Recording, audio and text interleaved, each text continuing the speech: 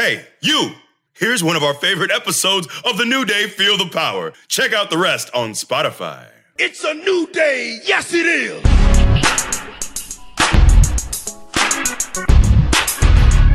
Live from a Zoom call emanating from Austin, Texas, Land O'Lakes, Florida, and a hotel room in Orlando, Florida.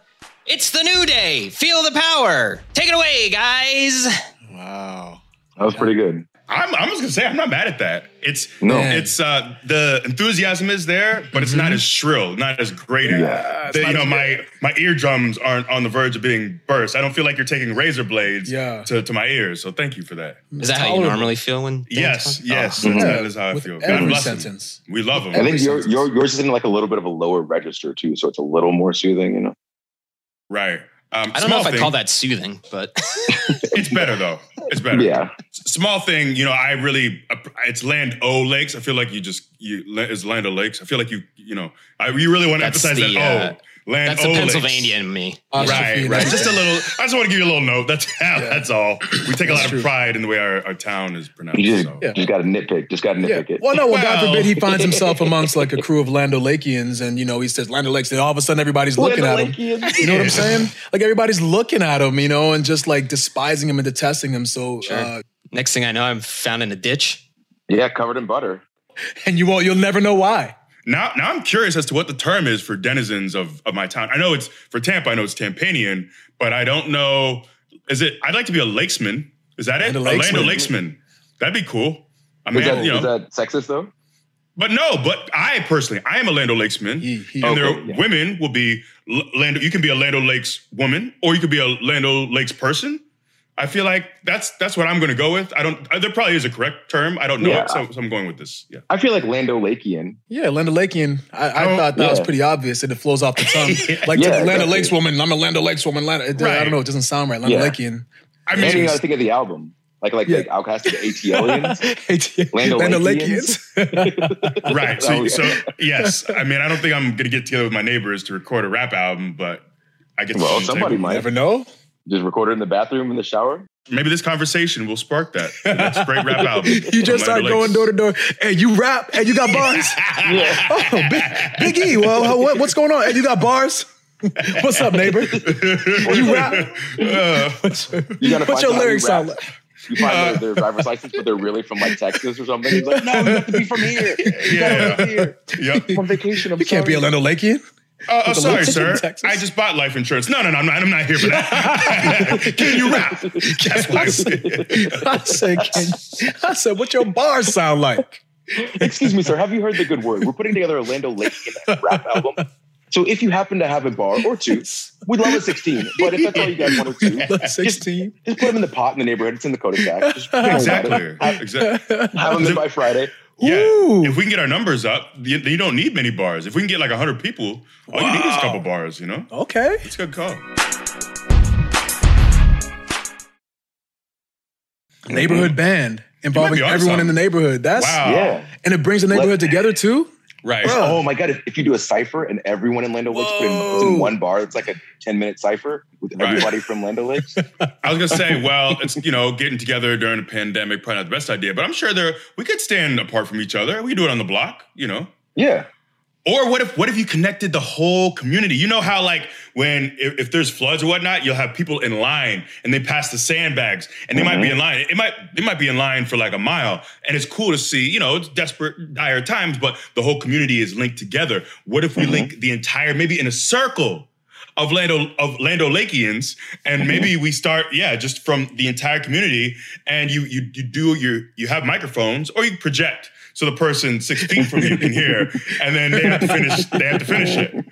But we'll have the sound people there to make sure to record. It might not be the best quality because it's not a booth, but it would not be great. Like sound takes time to travel, right? So like like the echoes and everything, you hear it like a second after it actually happens. People will be so off. I feel like it needs to happen. Anything you can do to make this happen, I would be in your debt.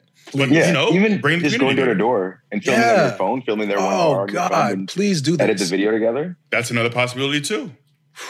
Right. I'll just send out, how they have the, I don't really participate because I don't have kids or anyone else that lives in my house. But, you know, the local community, the HOAs, whatnot, they have, oftentimes there's like a little email chain or little message boards or something.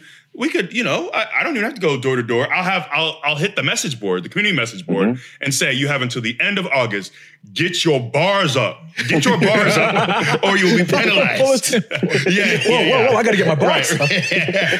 I'll need 2 to 6 bars from each and every one of you, including your children. So work on their rhymes if you need. You got a couple weeks. 12 and up. 12 and up. You better have some bars for me. So if it doesn't work in the neighborhood chat, do you go to just postering the town? Flyering? That's a little old school, but if need be, I'm not above it. I'll post the town. I'll get a street team together.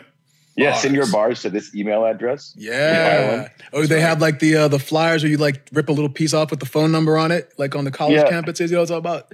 Yeah. If you have bars, call this number. Leave a message. I like it. Whoa. Leave a message with your bars. Leave a message with your bars. I think we're onto something. All right.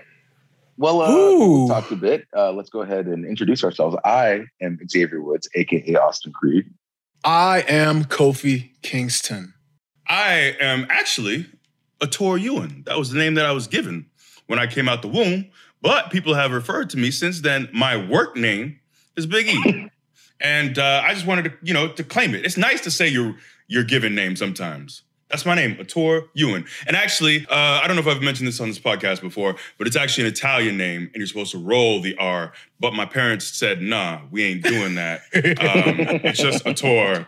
So people always butcher my name, but they're really butchering the mispronunciation of my name anyways. So I guess I really shouldn't even be that mad when I'm the one purposefully butchering it. So there's just a lot going on with that name. So yeah, E, most people have called me E their whole lives. But when people mispronounce it, they usually say Etor. And I don't like the sound of that. I don't either. Right. Or what used to bother me, my barber years ago, not Jay, but my barber before, great man, but he would always call me Tori. And that bothered me even more. He somehow took the E, I think, from the beginning and decided to add it to the end. So he made it Toree. I think that's what he did. Oh, it was Yoda? Yeah. Your barber was Yoda? Yes, he was Yoda. Yeah, little known fact. Yeah. He had to get a couple of apple boxes together to cut my hair. But yes, he found a way. Will cut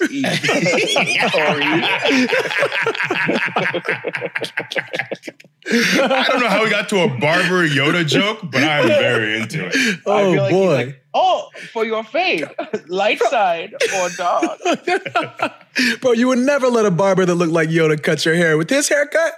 If you don't know, come on, you got all these like little stray hairs, and come on, no sir. But he's very wise. I feel like Yoda could be a great. Plus, a big part of the barbershop is your conversation. Okay. And if my barber's just dropping jewels of wisdom like Yoda does, bro, I'm there every week. Even if the haircut's a little off. If I'm getting those life jewels, No, you're not. I'm stopping in to get some wisdom, man.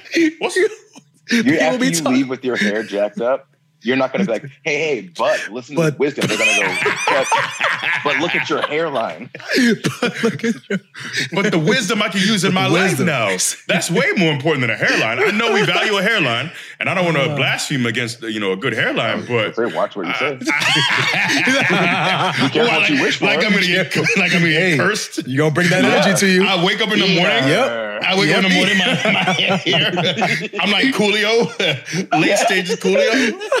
You're going to be calling me, hey, so this idea for the From Over, how do I do that?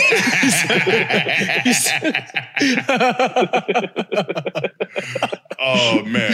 I was watching, I think it was People's Court. Coolio was on like years and years ago, randomly, and it popped me big. I don't know, how does that work? Do you think Coolio decided, man, I got someone to sue, I'm going to People's Court, or do they reach out to him?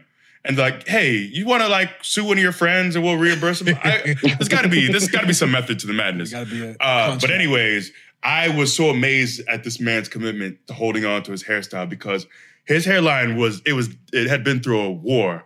It was decimated. It was non-existent, but he was still holding on. And I couldn't even be mad at it. I said, sir, salute to you. I mean, the salute might start from way back here, right? But still, salute to you and hats off to you. You probably need to put that hat on. I'm gonna take it off so you can put it on. But hey, it's commitment. It's a commitment that I can applaud. Hats off to you, sir. Oh, thank you. No, you need to. This is for you. This is for you to put on. Oh my god. Oh my god. Yo, we need to use that. Put that in the promo, bro. Yeah. Randomly come out. Yeah, randomly come out to a hat with a hat on. Corbin. Yes. With Corbin's hair right now, bro. Corbin was around backstage on the road. You see him every week, and I've talked about this. Like, I can't believe that he has to walk around with this hair in real life. In actual life, he got to go home. He's got to walk around and go to the grocery store and have this hair, this real hair. He can't cut it. And I just saw it for the first time, like in person, yesterday, man. Oh my God, it is something else. I love it. Hey, someone need to bring him a hat. I honestly, he had one on. We were talking backstage. I can see why. But no, I honestly think, and I know we don't do wrestling on this, but I think that's the best thing in wrestling right now. It really Corbin's doing. It is hysterical to me. I'm highly sports entertained every time I see this man, and he is so committed. I can't get enough of it. I can't get enough of it. I need him to beat Goldberg at Mania, and $1 million is on the line. Watch your mouth about Goldberg matches. What? I mean, I share your enthusiasm about Corbin, but if you don't be just throwing him a Goldberg match until I get mine. You don't think you're mine before then? Let me get mine first. In that scenario, you're getting one at Survivor Series. I hope so. That's all I'm saying. All right, continue. Yeah, bro. I got you. No, I'm done. That's it. No. You're taking care of in this scenario. You've already beat Goldberg in this scenario. Just check it. All right, sweet. Yeah. Wow. Did you see they? This will be very late for people by the time this airs, but they actually, like 49 minutes ago, WWE posted a TikTok with Corbin trying to get into the building on Monday. I didn't know if you had seen that, but I was amused. I haven't seen it. Yeah, I was very happy with it. Let me text it to you now, Kof, that you can watch it some later. It's like a minute and a half. Okay. But yes, this is a day in the life. Who would have thought this man becoming a bum would be so entertaining? Bro. It's so good. Like, I am in tears whenever he is on screen. And I don't know why his pain causes me so much joy. I think it's because he was so mean for so long. Yeah. And now he just completely 180'd, like, in the span of 24 hours, you know? But we're supposed to be, but they have me on screen. I'm supposed to be the good-natured human being out there, you know, someone you could really respect and root for. And they have me denigrating this man who's like, honestly, when you think about it, what are his sins? He lost his money. That's not something to laugh about. He's having issues at home. All the things that have happened to this man, and I just pile on. That's not the healthiest. Of the way that he's treated us in the past? You just forgot all that? Yes, but you know, sometimes people who have done bad things, they can go through difficult times, and we can decide to look deep in our heart to be a good human being and say this person is a human and they're experiencing difficulty in life, and we can lend them the helping hand they need. But let him ride the ride first. Let him ride the ride that he built for himself. Let him ride it 3 or 4 times, and then you can stop it. Then you can help out. No, you will not go unscathed. You will not go unscathed. Something's gonna happen to you. You're gonna feel actual remorse through some way. If I don't think you feel real remorse, I'm gonna let you feel your real remorse, and I'm gonna let you have this stain on your shirt. I'm gonna let you beat this can of SpaghettiOs on the side of the curb. I'm gonna let you, and then maybe it does work out, and then we'll be happy for him. But for right now, no. Let us revel. Let us revel in this goodness that is Corbin at an absolute mess. I will say that the can of spaghetti had me howling. I wish I was there to see it. Just imagine this man beating spaghetti against the curb, trying to open it. I don't know. As soon as he said that, I almost fell over laughing. I was very into that. And then when he got shot by the tank. Yeah. I wasn't expecting that at all. I'm sitting there watching the show, and I'm cackling to the point where I almost wake my kids up. I'm laughing so hard. It's solid gold what he has. Yeah. He's talking about Bitcoin and investing in Bitcoin, and he lost on the Bitcoin, but he borrowed money for that. He's got to pay it back. My God, just the levels, man. Like, he's so genuine and authentic with it. It's amazing. It's so good. What a time. What a time. There goes our Corbin segment. Good Corbin segment. A great fall from grace. It's nice to get to see you guys now on the road. You know, we have these live events and you guys are on the shows. In fact, sometimes like two ships passing the night, sometimes on these shows, we'll have interactions. What was it? The Fort Myers show. Mm-hmm. I think we hugged and we did our jumping and twisting hug. Yeah. It's about the same reaction as it gets in the locker room. I know. Well, it's awkward. It's not meant to get a pop. Like I don't do it to get a great reaction. I don't do it because I think it's going to amuse the boys. It's very selfish. Like we're making noise. We're making it about us. But okay, so for people who don't know, what we have been doing lately is when all three of us, for the first time in that day, when we get together, usually in the locker room, and we see all three of us, is we'll put our stuff down, we'll make eye contact, we'll make a big production. Sometimes I like to tell people to clear out. I'll wave my hands, I'll get them out of the way to give us room to triangulate. And then we'll have a little bit of distance between us, but then we'll start gesticulating. The first day, I think I requested skin to skin. Mm-hmm. So we took our shirts off. Don't make it weird. Don't make it weird. Don't judge like that. It was what it was. Because there's a lot of evidence, skin contact and the oxytocin. There's a lot of health benefits to skin-to-skin contact. So I did it for my health, that was the sole reason for my health. So we went skin to skin and we did a slow, like creeping 3-man hug. And then when we embrace, we like to hop up and down together while rotating. And we'll do usually maybe a rotation or 2, maybe 3 at max. Clockwise. Oh, it is always. Is it always clockwise? Yep. You always go to the left. Well, except when we're in Australia. In Australia, we probably go to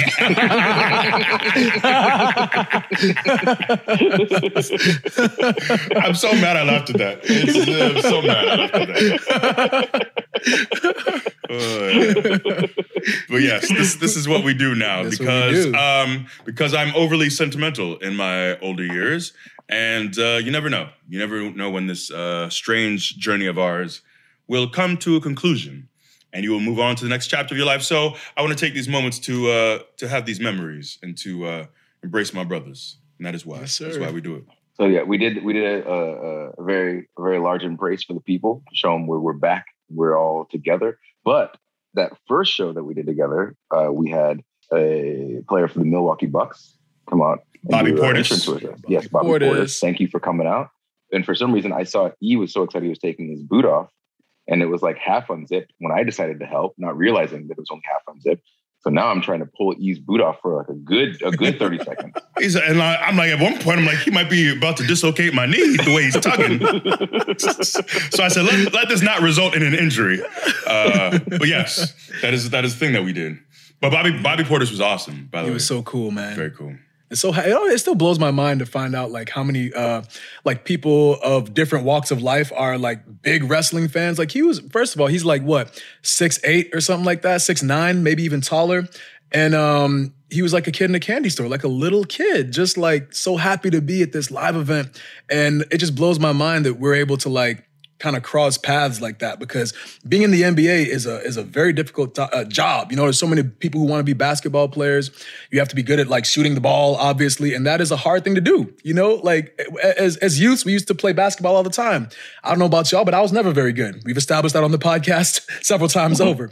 But to see people's like skill, be so high that you can go to the highest level and go to the NBA, and you're so good at doing this, but you're still like this wrestling fan on the inside, just blows my mind sometimes. So that was so awesome, man. He was just, he was really, really happy. Him and his friends in the crowd. He had his big WWE Championship title belt. I said it, on his shoulder. The strap. the strizap on his shoulder. And it just blows my mind that we can bring people in from so many different walks of life into this little world that we call wrestling. Yes. Actually, one of the things that we didn't get to do, which also would have been cool, was we also had a live event in Detroit. And Detroit had just drafted Cade Cunningham #1 overall. And we realized, I didn't know this until we got to the building.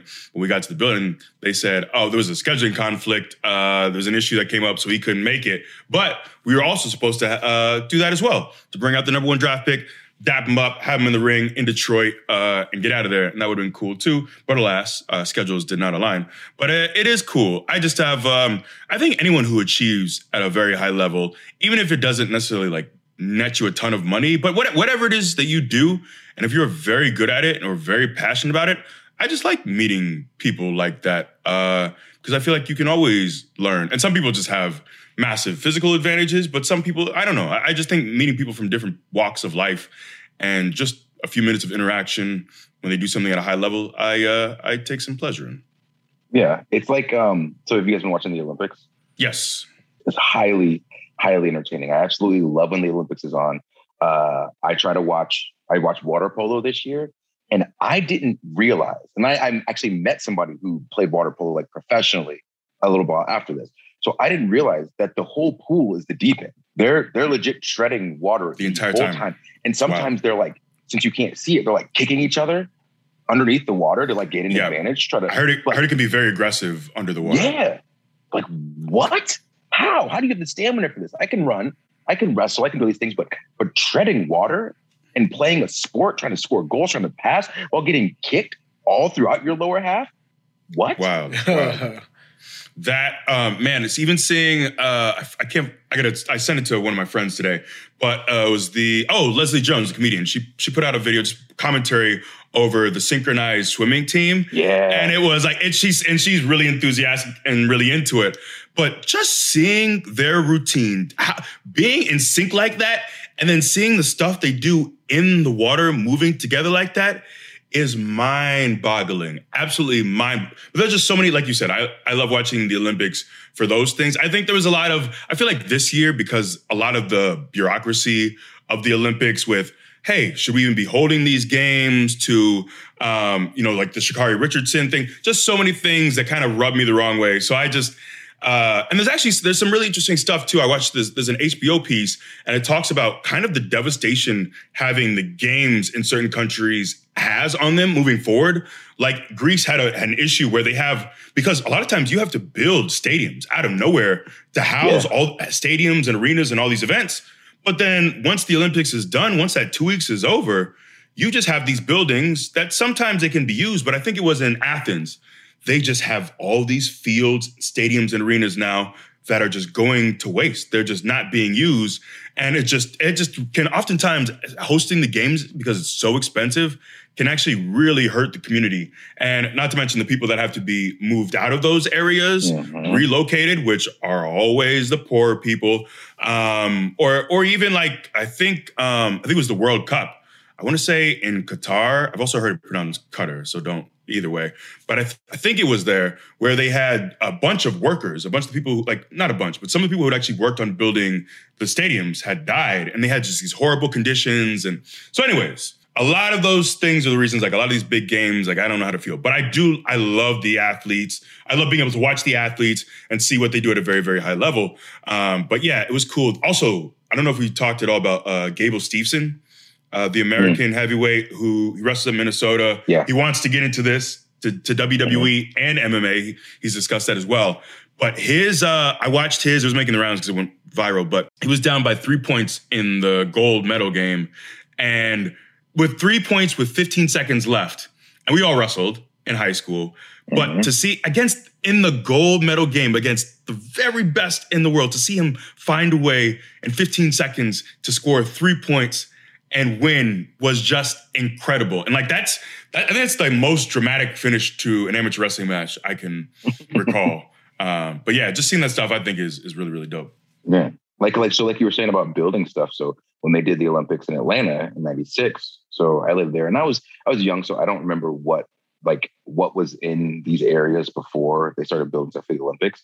But I just remember them planting a bunch of trees along the interstate, a year or so before everybody got there. They had Centennial Park. So it's this gorgeous park with all these fountains. It's one of the bigger, nicer places in Atlanta where you can go and kind of just hang out. Again, I was too young to remember what was there beforehand, but I do remember so many people coming in, and my dad and my mom and their friends telling me, it's like a beautification thing of Atlanta. So then hopefully the idea is when people come here for the Olympics, they go, hey, Atlanta's pretty nice. Let me come back. So it's that idea of you put a lot of money into your city, into the growth and everything, so that when the dough come in, hopefully on the back end, you can get 100% of people come in. Hopefully you can get 4% of them to come live there. And that increases the money and property value for everybody. And so it's and again, I know nothing about this, but to what you were saying, I wasn't even thinking about things like that happening. Situations like that where stuff just isn't used. That doesn't, like, people can't make good on it because there's no income from it. So it's just there now. Yeah, no, it's an interesting thing that you don't really think about. You think that winning the Olympic bid is incredible and it's going to bring so much attention and money, much like WrestleMania does have a very large financial impact in that area. Same thing with the Super Bowl, where actually, the numbers, I'm pretty sure the numbers bear that it does, like, the pros far outweigh the cons financially for that area. But yeah, it's one of the things that I didn't really expect. But a lot of these cities are actually worse off moving forward for several reasons. Having the games. But yeah, it's an interesting thing I just never considered. But yeah, they have to erect so many stadiums and arenas in a lot of these cities, and then they're just sitting there. Yeah, kind of like off that too, a little bit of a shift. But with regard to Olympic athletes, right? Like a lot of them have like everyday jobs, you know what I mean? And you would think that when you're the best in the world at something, like literally the top of the top, that you would at least like get financially compensated for that, right? And a lot of them, that's not the case, for whatever reason, whether there's not a lot of like money in that sport or whatever, but you just hear about like somebody going back to their everyday job. And you're just like, man, can you imagine going back to your job after you won a gold medal at the Olympics? I mean, you're obviously like still going to train because that's inside you. But as far as like the compensation is concerned, man, that's like, it's, I don't know, man, like you were talking about like not knowing how to feel about it. It's obviously like you have the bragging rights of being the best in the world, but it feels like a lot of times maybe you should have a little bit more than that, maybe it should be. Mm-hmm. That's kind of why I like the Olympics. Because there was a guy when I wrestled in high school. I want to say he was like friends with like a coach at a different school, and he came in and worked with us one time, and he was telling us about that. Like he worked at Home Depot, and he was going through his trials to try to get on the American men's wrestling team. Fuzzy memory, but it was something along those lines. And I remember thinking like, man, this guy works like a regular job too. I feel like that's his job. Like. And that was when I first started realizing, like, not everybody in the Olympics gets those crazy, like Michael Phelps type Simone Biles sponsorships. Obviously they're winning like, however many 7, 8, 9, however many gold medals they've won. So yeah, sponsors are going to be, clamoring for people like that. But to go and, you win one gold medal, in my head was like, oh, now the world opens up to you exponentially. And for some people it does, but then for more, it doesn't. And that's kind of why I ended up liking the Olympics even more, because that means that the people who are at that level aren't doing this because it's like, oh, there's fame and fortune. They're doing this because like they legitimately just want to be the best at this thing, regardless of what like all these other people think to them. And that to me is freaking awesome. Yeah. It's freaking awesome. It really just kind of like tells you what kind of a person you have to be, right? To be at that level. What your drive level has to be. It can't be like external. You know what I'm saying? It really has to be something that's inside you, and you have to really like have it built within your fiber to do whatever you have to do to get to the top, because the compensation is just that. It's being the best. That's what it is. That's the prize, It's crazy. But it's one of the things I was reminded of too is it's interesting that I was actually talking to Chad Gable about this in the locker room. But one of the things that happens is so many Olympians, because there's so much emotionally invested into the games and preparing for it and actually being there and performing. But then afterwards, there's this just like your mood oftentimes falls off a cliff, where so many of them struggle with depression. They struggle with like, now what is the purpose of my life? Because you spent this entire time peaking, working to peak to perform for the biggest event. So it's interesting, like so many of them struggle with their mental health afterwards. And it's actually, I haven't seen it, but everyone keeps telling me I need to watch there's a Michael Phelps documentary where he talks about a lot of his struggles. And this is someone who had like a great deal of financial reward and fame and notoriety. So he's on one end of the spectrum, and it's interesting to hear. You wouldn't think like, oh, he's a guy who would have struggled with depression afterwards, but that's kind of, so I need to see it and actually watch it. But there's a lot. I think I too have a ton of respect for the athletes and the games too. But when you look at inequities in in like pay for athletes, and also how these cities even get to win these bids and the economic toll. There are a lot of other things besides the actual pure sport that go into it as well. Like, a lot of athletes in America they don't really have their stuff covered, as opposed to like if you win a medal in a lot of these European countries. I was talking to Gable about this too. Like you have a car provided, you have a house, you have a job for life. They make sure if you've won our country, if you've added a medal, you are taken care of for life. And it doesn't necessarily mean that you're in the biggest of mansions, but at least there's more financial reward in a lot of other countries. But it's just all this stuff is interesting because I don't think it's talked about enough. Yeah, I think also too what's interesting is like, so, I was talking about how people like obviously spend their whole lives trying to get to this point.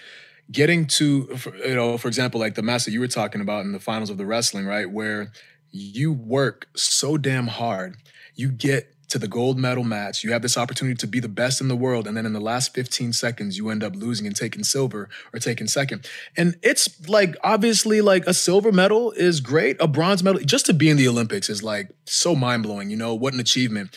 But if you don't win, and you've worked so hard your entire life, and you have to wait 4 years to have another shot at it when you're gonna be, probably weaker, older, you know what I mean? Like not in your prime, it's gonna be even harder to get back to that point. You still have to go back and re-qualify over the next 4 years. Like that in and of itself to me is like, what a weight, And on top of that, you have like the weight of a country on your shoulders. Like people are looking to you so that they can tout you around and, have their pride for their country. And a lot of these people are so young, like they're in their 20s, their teens even, competing to be the best in the world with the weight, literally the weight of the world on their shoulders. Like, gosh, like what strong individuals to even like take on that task to get to that point. And, and then you have to perform under pressure. You know what I'm saying? Like, It's crazy. It's wild to think of all the, just the duress that Olympic athletes go through, obviously to get there and, to win and then in loss. Cause then what? Then what do you do if like this is all you've ever wanted to do for your entire life?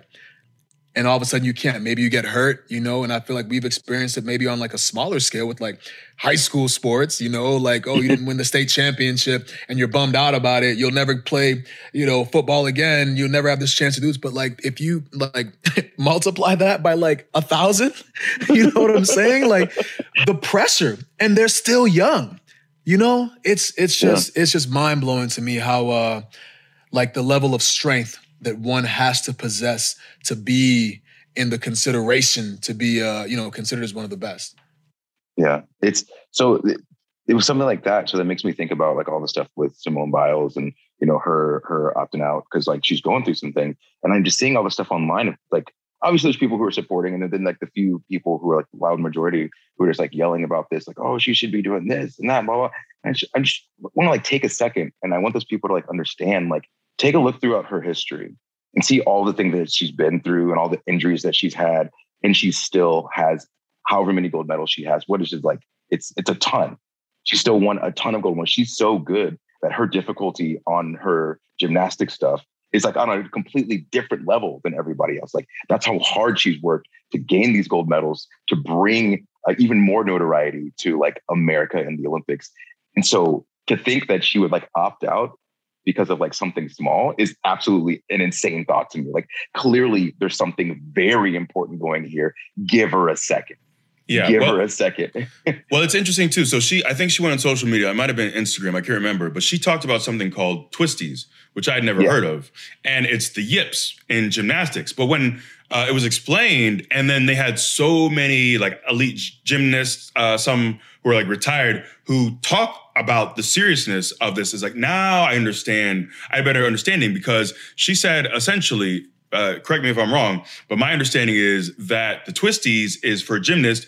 It's when you, for some reason, just can't feel your body in the air. So you don't know when to twist. You don't know how to orient yourself because you don't have an idea of where you are in the air for some reason. And oftentimes, like Simone Biles, who is the consensus greatest gymnast of all time, like sometimes this can happen with people who've done this for a very long time and have done this at a very elite level. So if you're talking about all the stuff you're doing, like high risk stuff in the air and you can't feel your body, that means you can land and break an ankle, break your neck.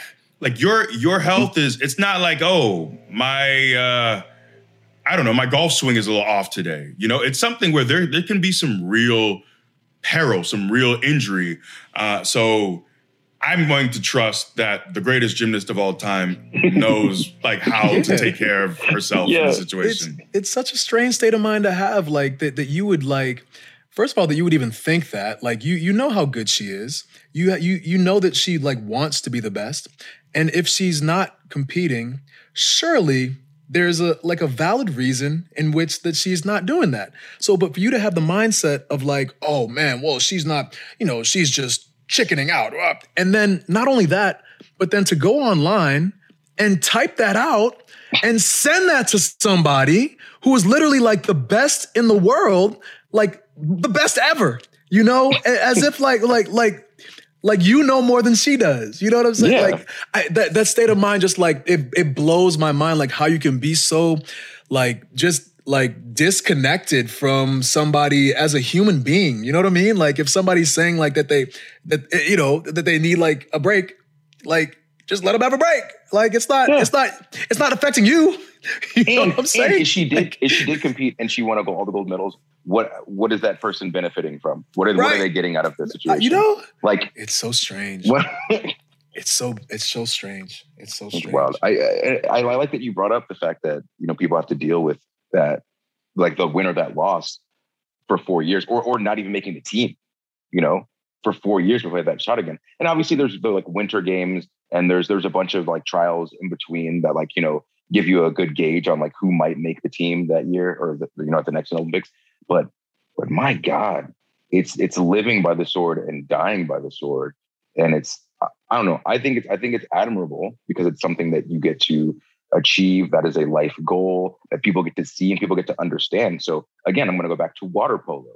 If somebody, a year ago was like, yeah, I play water polo, I'd be like, okay, whatever. But like taking the time to sit down and see it and then go research and like try to understand it and talk to somebody who actually played, it's like, I'm messing up.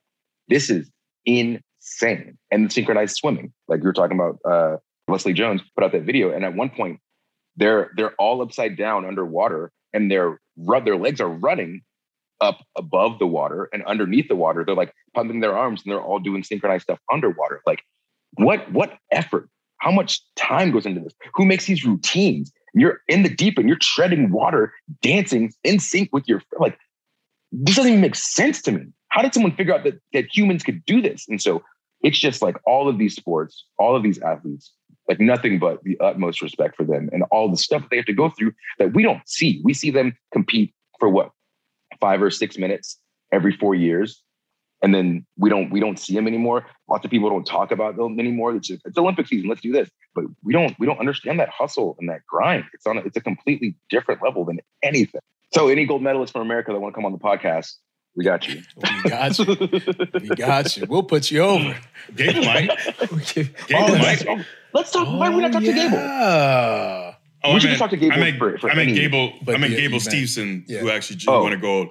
But no, I wish we had I didn't have the foresight to say, oh, we should just have an Olympics episode. Because I didn't realize that you guys were as into it, but we should have brought Gable along to have this discussion right now. But alas. But yes, we'll get him in 4 years. It was fun. I actually did a little 4 years. Yeah. I did a little thing for, I think they did like a studio show. And they just had me hop in and talk about like SummerSlam and whatnot, but it's cool. It's just on Peacock. So that was like my way of catching up with a lot, because that was the problem just because of the time difference in Tokyo. Is there are times where I had some extra time, like, oh, I want to watch some stuff live, but there was nothing going live. So that threw me off too, was just kind of it was harder for me to get as invested as I normally would be because it was so different in time. Just because you're in bed at 8:15. Sometimes earlier. Look, that's my life. That's to each their own. Sleep is important. Prioritize sleep. It is very important. I wish I prioritized sleep a lot better or more.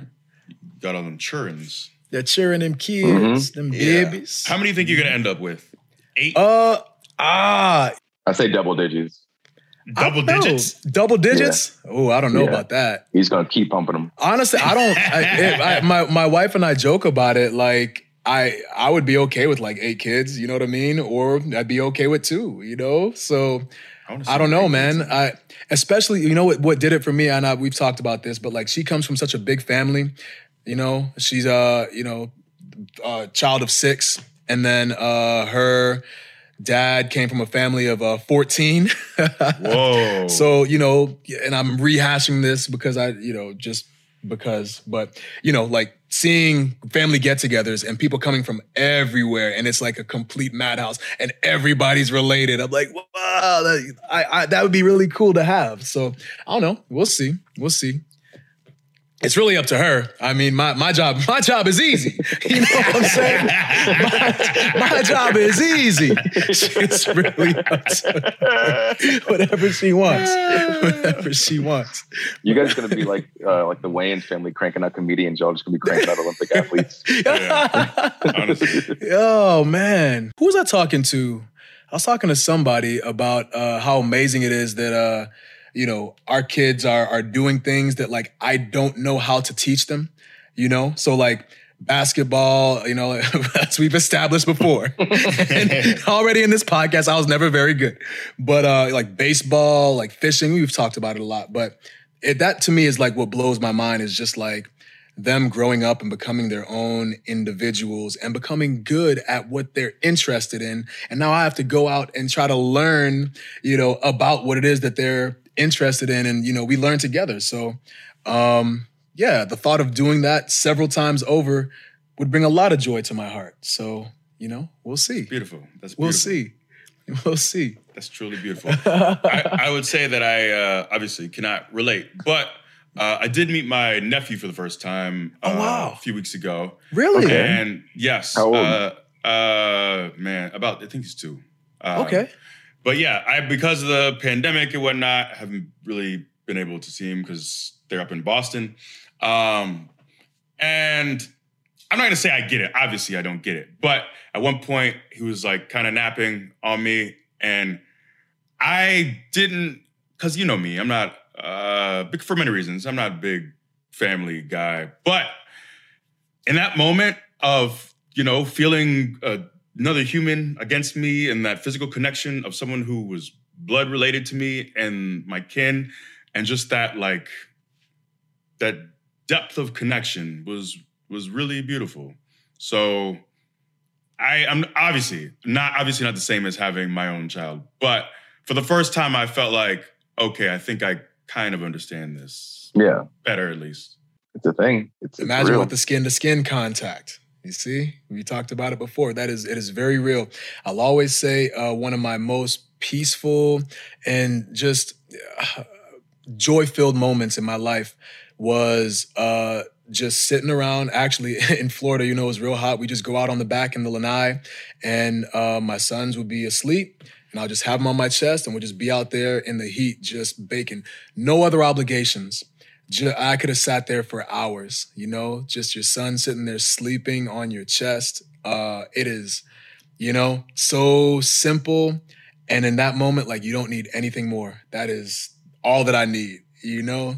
It is, yeah, man. It's great. It's great. I will say it is fantastic. Yeah. But the one thing, and I'm not at the same place as Yuko, because my oldest is 4. Mine hits when he sits down and he wants to play Street Fighter and he turns on the cabinet himself and he knows that his main is Blanca and he knows how to feel electricity. Like he's in that. Like he took a round off me. Wow. And I was like, okay. So like, obviously I'm not like going in. I mean, I wasn't that time, but I definitely do. So he knows what a boss is like. But like he got a round off me and he like popped and I was like, he's like, yeah. I was like, oh my God, like I see myself. Like I see a tiny better version of me. And I get to teach him how to play this game. And he is begging me to teach him how to play it.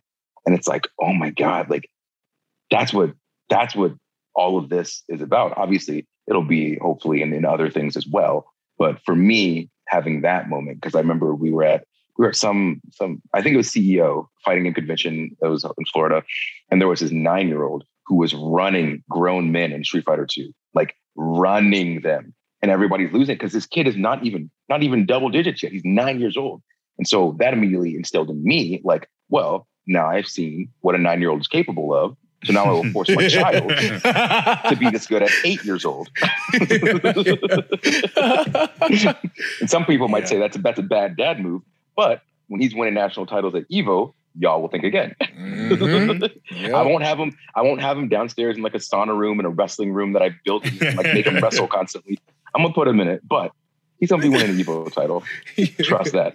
Bro, you know what the funny thing is I had a very similar moment, and as we've talked about, we don't really play a whole lot of games. Our kind of introducing the kids into electronics and games has been a lot slower, but we go to a juice bar around here in Austin called Juice Land, and they have a tabletop with like 100 and some odd games in there. So every time we go in there, like I let the kids play, you know what I mean? And they go in to play.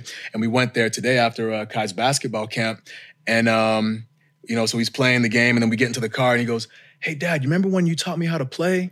Remember I didn't know how to play, and then you brought me over to the game, and you told me how to do it." And I said, "Oh, how do you do this?" And he was like, has this vivid memory of me like bringing him into Juice Land and teaching him how to play a video game, and be like, "Oh, well, I'll teach you." And now sitting there watching him play, I think it was Bomb Jack or something. He's sitting there, he's evading. I give him his smoothie. He has one hand, but he's still doing it. I'm like, bro, we don't even play games, dude. You get it, you know? So I get it, man. Oh, I get it. It is so amazing. It is so amazing. And speaking, this is a hard transition. So actually, I don't know if this came across in the podcast to you guys who were listening last week, but we had to stop the podcast several times because my internet kept messing up.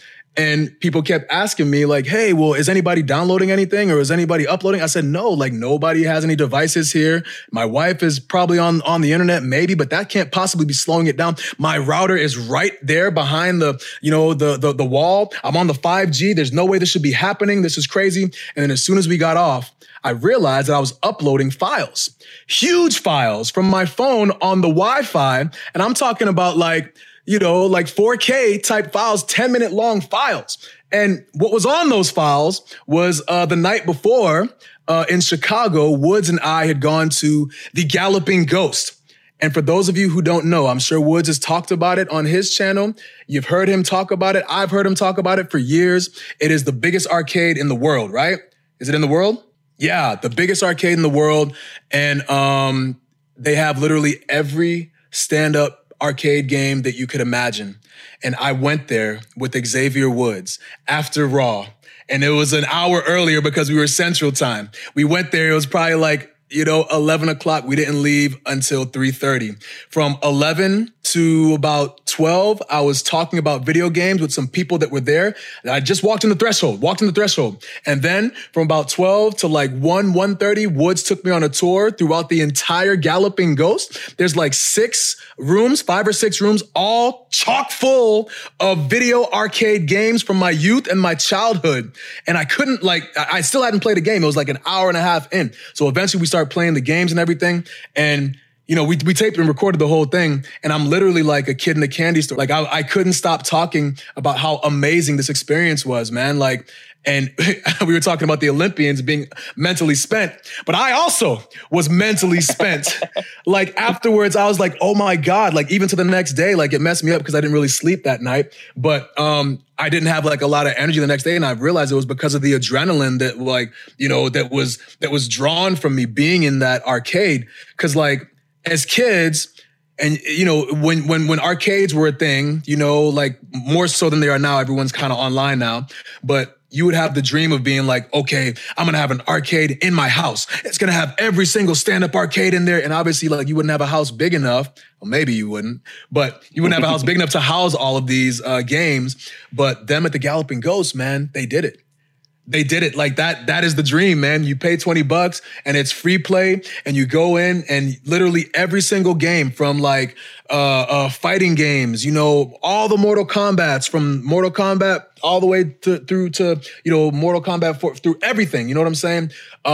Street Fighter, all of that. But then they also have like the 1942 games. They have Arkanoid, you know, they literally every single Rygar. Yeah. I said, man, I'm getting like re-excited again. You know what I mean? So I was in the middle of it and I'm looking for the games. I'm like, where's Rygar? Show me Rygar. And sure enough, 10 minutes later, walking through in the next room was Rygar. They have every single game. It was so amazing. I could have been there like literally all night. We were like we closed the store out. We closed it out. Yeah. Like there's nobody in there. It was like 3:30 in the morning. We only left because I felt bad that they were staying so that we could hang out. Yeah, I know. If we would have gone at like noon, we would have been there till 3 a.m. still. Bruh, it was crazy. We're sitting there playing Mortal Kombat, and I'm yelling at the top of my lungs. You know, Woods might have gotten around on me. I don't want to get into the details of exactly what happened. I don't want to get into the details. That's not the point I'm trying to make. You know, but I'm sitting there. I'm literally yelling at the top of my lungs, cussing. Vile words coming out of my mouth, loud, and right. So where the game was, the window for the place was right there. It was glass. So I yelled into the window, and of course the sound reverberates off and like just amplifies the sound even more. And Wood's just looking at me. He's like, "Kof, you got to calm down." I'm like, "Okay, yeah, you're right. You're right. There's no need, bro. If it's just like oh man, but he's screaming out like. Bro. Yeah. That's so loud. But yeah, man, what an experience, man. What an experience. And I feel, like I said, I could have been in there. Like, I don't know. I'm saying 8 hours, but it probably could have been more than that. It could have, you know, I could have literally been in there for just a really, really long time and still not have even eclipsed like the magnitude of the games that they had there. Like, it was to the point where like I went back to the places where, you know, we started the tour, and I was seeing games that like I didn't see. I didn't even notice, you know? So it's overwhelming, but in like the best way possible, man. Just awesome. So, you know, all that to say, like seeing the kids like getting into video games, like, oh, you're just getting the toe in, man. You're just getting the toe in right now. You don't even know what this is all about. So it's really exciting. Speaking of that, like kids with arcade stuff. So I don't know if I talked about this, but one thing that it might be interesting to see later in life. So like we love these arcade games like now as adults because like we had arcades when we were younger. They were like a place that we would frequent. You know, we know tokens up on the screen. That means you're next. You know, there's a whole culture to this that we know because we grew up in it. That I don't know if they'll have their own thing or what it is, but I took the kids to Round One. And if you don't know what Round One is, they're arcades essentially like Dave & Buster's, but it's a Japanese company. And so they're coming to show us that Dave & Buster's, hey, you're not doing this right. Yeah. They just bring in all their stuff. We're like, oh, this is an arcade. So, but they have a bunch of ticket machines, right? And so Griff he's like, oh, what do I do? I'm like, oh, you just slide this card because you got the money on the card, and then press this button, then press it again to stop it. So, or it's like Plinko or whatever. So you just press it to release the ball and it falls into whatever ticket thing you get. Dude, 4 years old, first time ever touching an arcade machine inside of an actual arcade. He hits the jackpot. Whoa! 500 tickets. What? And he goes, and I pop huge. He looks at me and goes, what? I said, you won. And he goes, this hurt my heart. He goes, won what? And I go, oh my God, the tickets go on the card.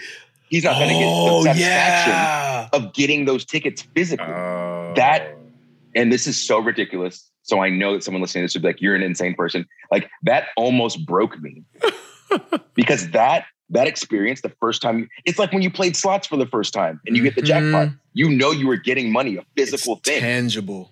He's 4. I can't explain to him. Tickets go on this card and it's like a currency inside of this arcade. And we can use this to get you like a gummy thing. Like that like the feeling of for 500, that's like 3 minutes of getting tickets out of a machine. That's a great Dude, feeling. and then you have to carry them around the whole time. Like, like a big shot. That's like you own the town. Yeah. Bro. And everybody knows you're serious too when they see you. Yeah. Like you were the man or the woman. When you had a ton of tickets, all the kids walking by, oh my God, look at him. Look, what's he gonna get? Oh my God, he's gonna add it to his other tickets. He's going for the TV. He wants the boombox. He's in here every day, like talking about you. But no, it's on a card now, and you just go, yeah, I got this card. Oh, cool, whatever. Like you don't have that, and that hurt bad. Whoa. But it's an experience, you know? Yeah. Similarly, and I forgot to tell this story when we were in upstate New York, there's a mall that we went to, and they have like a little mini arcade. So same thing, right? You win prizes, but it goes on that damn card, So there's one where you like the test of strength with the mallet, but you have to hit it a certain way to where if it goes too high, you don't get the jackpot. But if it goes too low, you get like 5 tickets for it. There's a whole plethora of like ticket amount that you can get. So this one dude came in and he hits it first time, hits the jackpot, and he starts going nuts. Yeah, it's 5 of us in there. It's me and my kids are 2, and then like him and his kids, and he's sitting there just talking all this trash. Grown man, yeah, jackpot, yo, that's gonna take a while to rack up. But the kids don't understand because they can't see the tickets.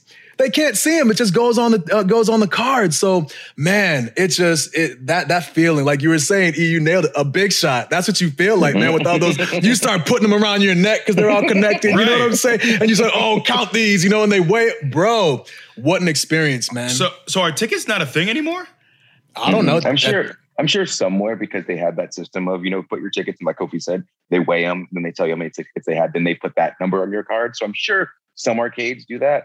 But these bigger arcades, I think it's just you'd have to have X amount of tickets throughout, time to constantly refill the machine. And honestly, it's smart to save money. It's a business. That's their priority, to get the bottom line up.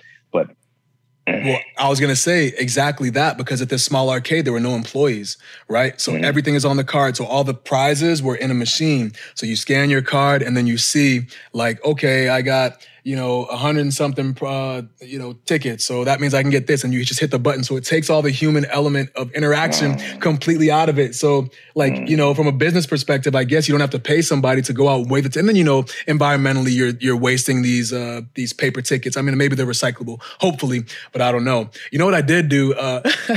So before we went in, we were in the mall. And my kids were they were on one, they were on one. And I was like, yeah, guys, if you keep acting up, we're not going to go to the arcade. They keep acting up. I said, all right.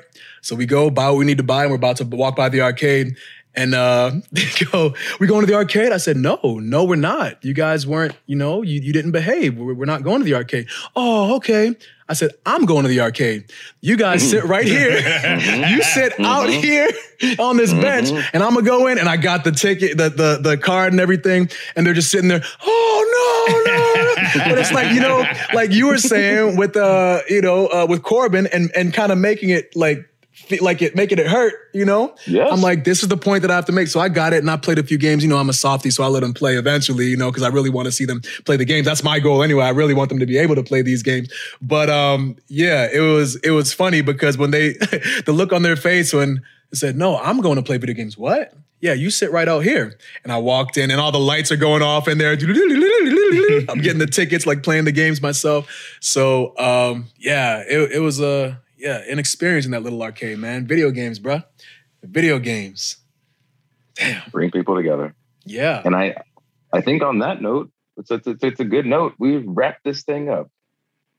So thank you guys for listening to this podcast today. A little bit talk about the Olympics, about how drive really can turn you into something that you want to be. To use that drive to get better at your sport or your chosen profession. Be the best at whatever it is that you decide to be. Thank you for listening to this podcast. We appreciate you. Tell your friends to listen to it wherever they listen to their podcast, whatever app, whatever program they use. Just go to the search bar, type in The New Day, click the pink picture with 3 black guy spaces. And that is your boys. Every click helps us out. And also, check me out on the YouTube. Go to Up, Up, Down, Down on the YouTube or on socials. It's Up, Up, Down, Down without the O's on Instagram and Twitter. And check out G4 on all social platforms at G4 TV. I am a G4 host. Also, go to uuddshop.com for all your Up, Up, Down, Down apparel. And check us out on Monday Night Raw from 8 to 11 on USA Network. And I'm Kofi Kingston. You can follow me at True Kofi on the Instagram and the Twitter. And I'm at WWE Biggie on Twitter and on Instagram. Don't need your follows, but if you want to follow, don't blame me when you've realized you've wasted your life away. Don't do it. Just don't do it. Watch Laser Wolf. It's on HBO Max. Season 1 is. It's a real fun show. Real blast. Get our podcast t-shirt. It's not on the Up, Up, Down, Down shop, but go there too. Go to Up, Up, Down, Down shop. Get yourself a couple things. Then head on over to WWE shop and get that podcast shirt. And that's all I got. What is that? What? I don't know. What is that? I need it. I don't know what it is, but I need it. Yeah, I don't know. more of that. Go ahead and finish the close with that voice. Go ahead. I can't find it. I lost it. I was just in the moment. Now it's too much pressure. But thank all of you for listening to this here podcast. I don't know what I'm doing with my life, and neither do you. So good night, safe travels, and we'll see you soon. Mwah.